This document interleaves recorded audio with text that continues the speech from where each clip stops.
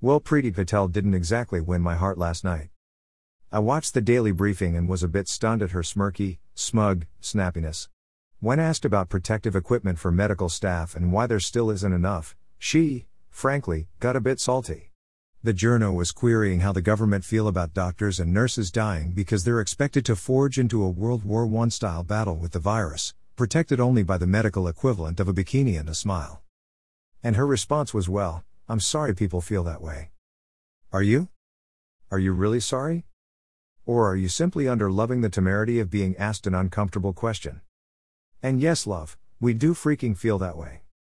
Furthermore, yes, we can look with much suspicion in the direction of China, and no doubt accountability will, quite rightly, be demanded at some stage, but, lest we forget, China did actually report the existence of the virus to the WHO as early as December 31, 2019.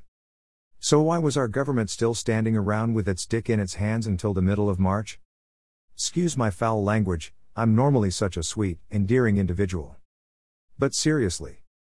It's all very well for Lady Priti to bemoan the many challenges her government are facing in terms of responding to this crisis, but there was a good 16 weeks there where action could have been taken to prepare. So to stand up and basically imply we should stop giving her shit because they're doing the best they can now, to finally get around to padlocking the stable door of the well-bolted horse, isn't really an answer that soothes.